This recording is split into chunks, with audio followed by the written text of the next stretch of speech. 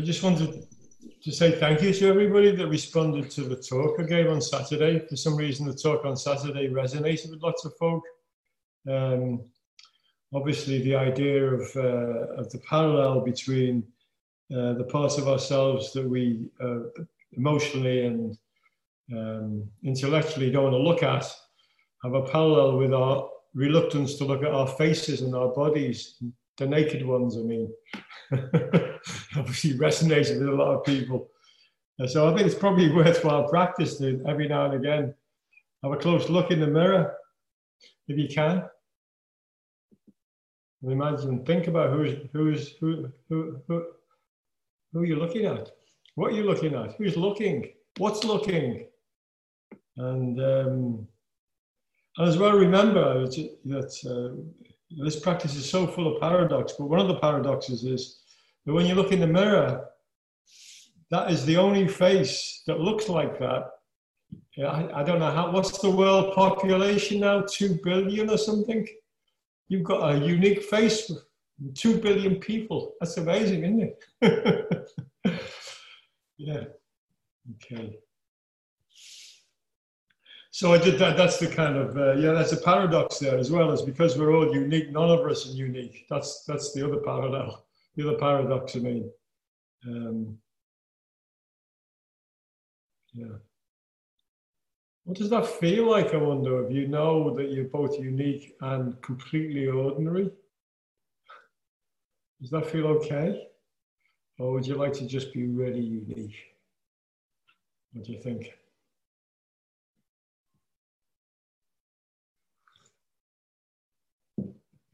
My sense is being ordinary and being normal is the best. Yeah, anyway. So I just wanted to talk about those things tonight, the paradox of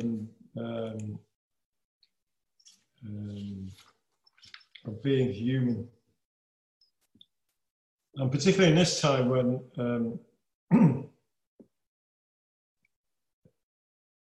I think all of us, to some degree or other, have a resistance to the situation that we're in now. But this is the reality of the situation, and the Buddha called impermanence one of the 3 distinguishing marks of our existence. It's an incontrovertible fact of life is impermanence, but I think along with most of us, I resist it strongly. We think if only we did this or we did that or we did the other, we'd somehow achieve a kind of secure, dependable, controllable life. And it doesn't happen. You know, we're not in charge. And particularly, I mean, it's difficult enough to be in charge of yourself, of your own changes, of the things that happen to you. But when you can't be in charge of control of what's happening externally in a big way, in a powerful way, like this situation now, it's disturbing. It can be distressing, but that's the reality, and it really brings up these questions for me. What are the questions? I've written them down somewhere.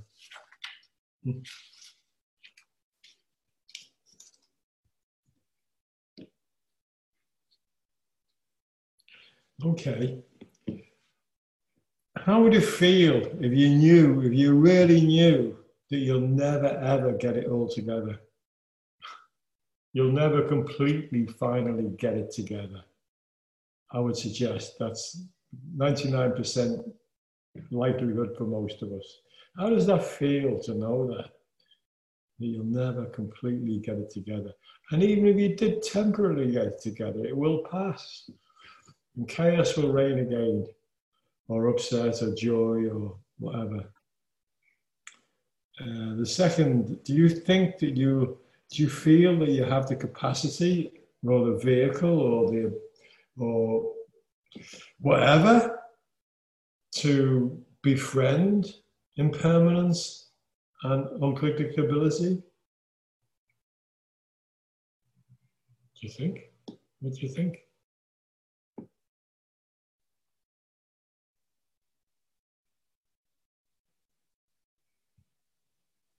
Can you become more comfortable, easier with instability and change? That we're all, you know, this situation we're in now really personifies instability and change. Can you be at ease with that? And then my final question is, I'd love to hear your answers, but if anybody wants to answer any of these questions, what particular potential outcome of your life do you particularly fear? What particular potential outcome do you really fear? What is it that you're insuring yourself against? You're trying to bullock up so that you don't, you feel safe. What would that be? What would that potential fear be?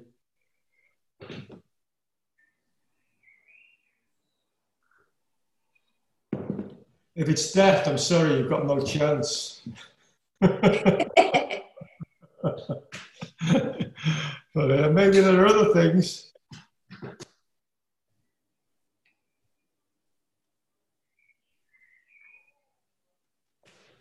Anybody brave enough to punt an answer? And what do you most fear as an outcome of instability? Yeah. I'm thinking of the second thing that you said. Okay. Who, by the way, I can't see you. Lynn. Who? Lynn. Where are you, Lynn? Can't see you. Where have you gone? I am here. Yeah, I know you're there, but I can't find you on the screen. Where have you gone? Can you hear me though? Can you hear me? Go for it. Yeah, go. Okay. Yeah. I'm thinking of the second thing you said. If you'd have told me 10 years ago that there's no chance of me ever getting it fully together in this lifetime, I think I'd have been devastated.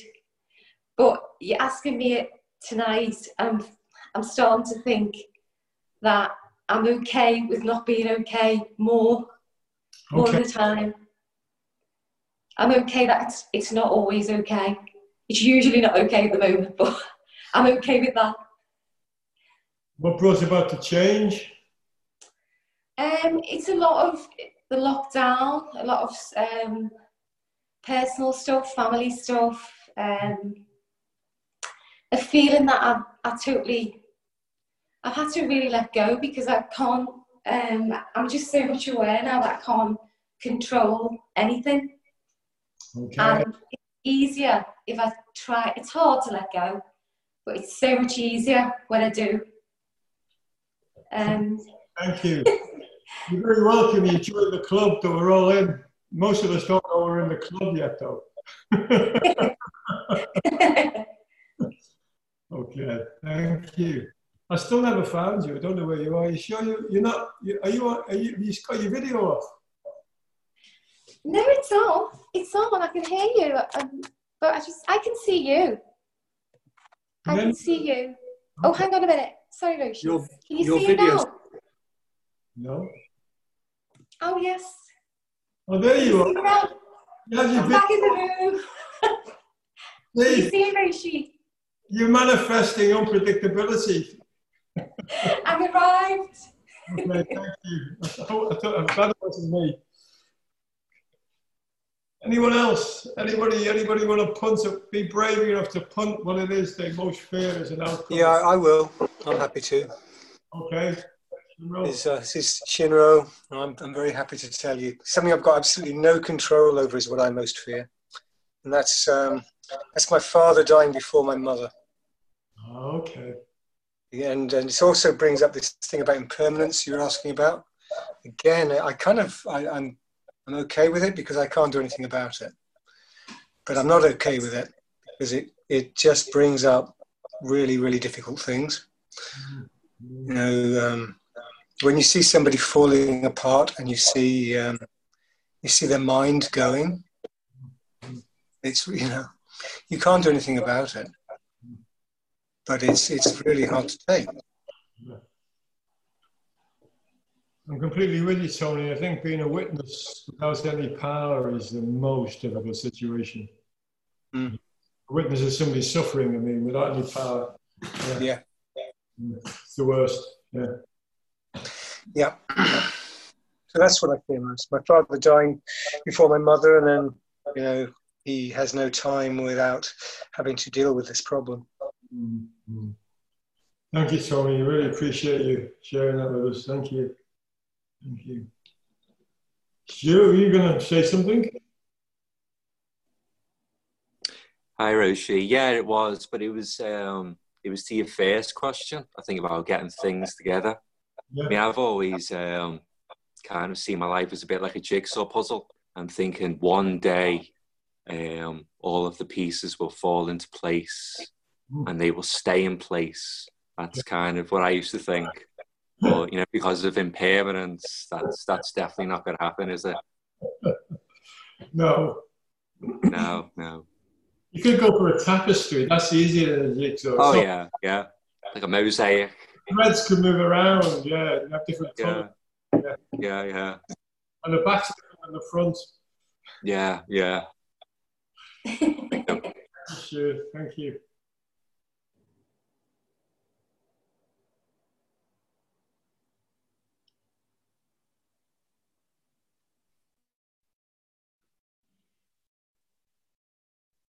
Well, I'll tell you mine, I'll be brave. Boredom. I'm really fearful of boredom. That's my fear. Why boredom, Roshi? Pardon? Why boredom? Why does that scare you? Because I like to have function and purpose.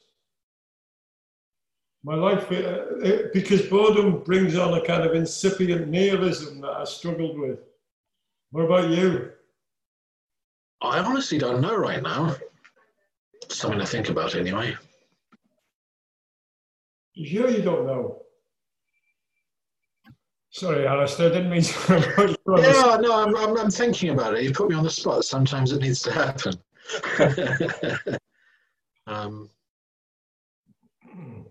Yeah, no, I don't have an answer for you right now. Okay, thank you. Yeah. Should I give you a break and move on? Oh, okay, Keith. Yeah, but mine's always been homelessness. You know, not to have a roof over my head. But the odd thing is, it's always worked out. You know, I'm 60 in August, and you know, it's all my life I've been okay. You know, so I don't know why the hell I hang on to that concern and worry, because it's never materialised. It's an odd one. I did sometimes think of you as possibly being a bagman.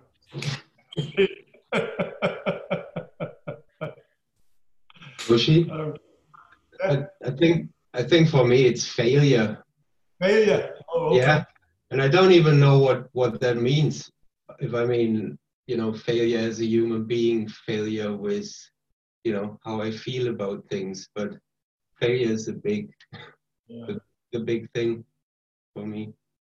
Can I ask you?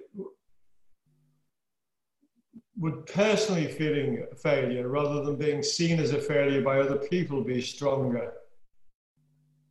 Feeling being a failure, yeah. Personally feeling a failure, would that be stronger? Yeah. Okay, thank you. Thanks. Thank you. Hi, Roshi. Hello? Oh, hi, Irina. Hi. For me, it's always been like losing my mind and other people gaining control over me. So not being able to, you know, to manage my life. Yeah, that would be really scary, wouldn't it? Yeah, I agree. Yeah. Thank you. Thanks. Roshi, for me, one of my root fears is shame, being shamed. Yeah, the worst. I'm with you on that one. Oof. Yeah. That's an old one, and it still stabs me. Yeah. Oh, yeah, I know that feeling in the stomach of shame. Oh, yeah. Thank you.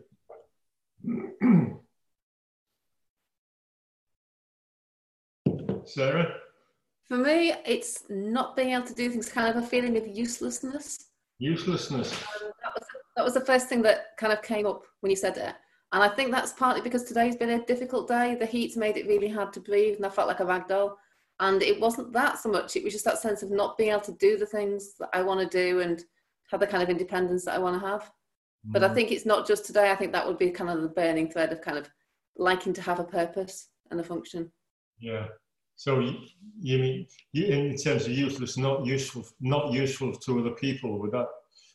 Yeah, or even to myself, just kind of that sense of. Okay. Yeah. Thank you. Thanks. Well, this ambiguity and resistance to, you know, being a human being, of having to embrace change when we're scared of it. Of course, one of the reasons that we all start practice, I think, certainly I started practice, is this idea that we can, that somehow there's this vision of enlightenment in which we'll escape from our limitations and our contractions and from change. And you know, my sense with one leap, I would enter this kind of infinite, timeless, unborn place. And of course, you know, it comes as a rude shock that is never going to happen. It's a part of our practice, I think. You know, when we come to terms with that, it was when we really start to practice. When we lose that romantic kind of ideal of, but I want to ask you another question. I don't think it's impermanence itself that causes us upset or suffering. What do you, what do you think it is?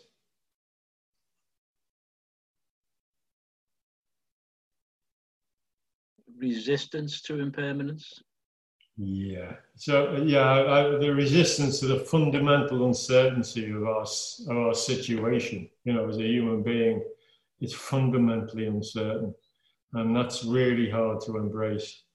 And I mean, and that comes out of impermanence, and of course,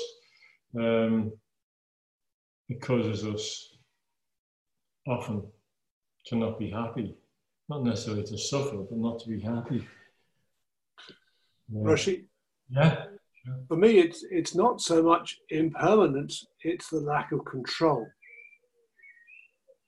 Well, that's the same thing.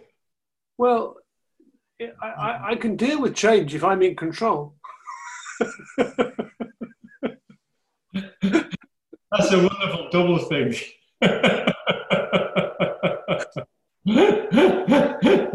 Well, that's what we'd all like. Yeah, I agree with you. We're very nice. Yeah. Well, let me ask you. I'm asking you lots of questions now. But did you ever have a dream that one day you'd reach a place where you were constantly okay? Don't mean wonderfully happy, or you know. But were you, you know, do you think that you might reach a place where you'd be constantly okay? Yeah. And has anybody amongst our illustrious people ever found that? What's the longest you've been okay? Today? Did you manage a couple of hours? I'm teasing you, sorry. I'm going to finish now. Sorry, I just wanted to say, I've said it before, but you know, perhaps certainly for me anyway, the root source or the inspiration to be in practice is this idea of freedom. You know, that I would be free of whatever it was that I felt constricted by or limited by, and if you have the idea of freedom, what does that also imply? That we're not free now. That we're not free, exactly. So as soon as you posit the idea of freedom, you're also positing the idea of not being free.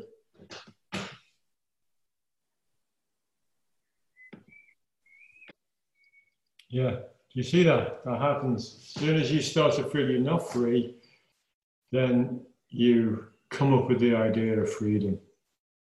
But if you didn't have that in the first place, and the final paradox of this teaching is that the teachings arise from a view of limitation and suffering. And then they end, finally, with this idea of the limitless that also, paradoxically, includes being limited.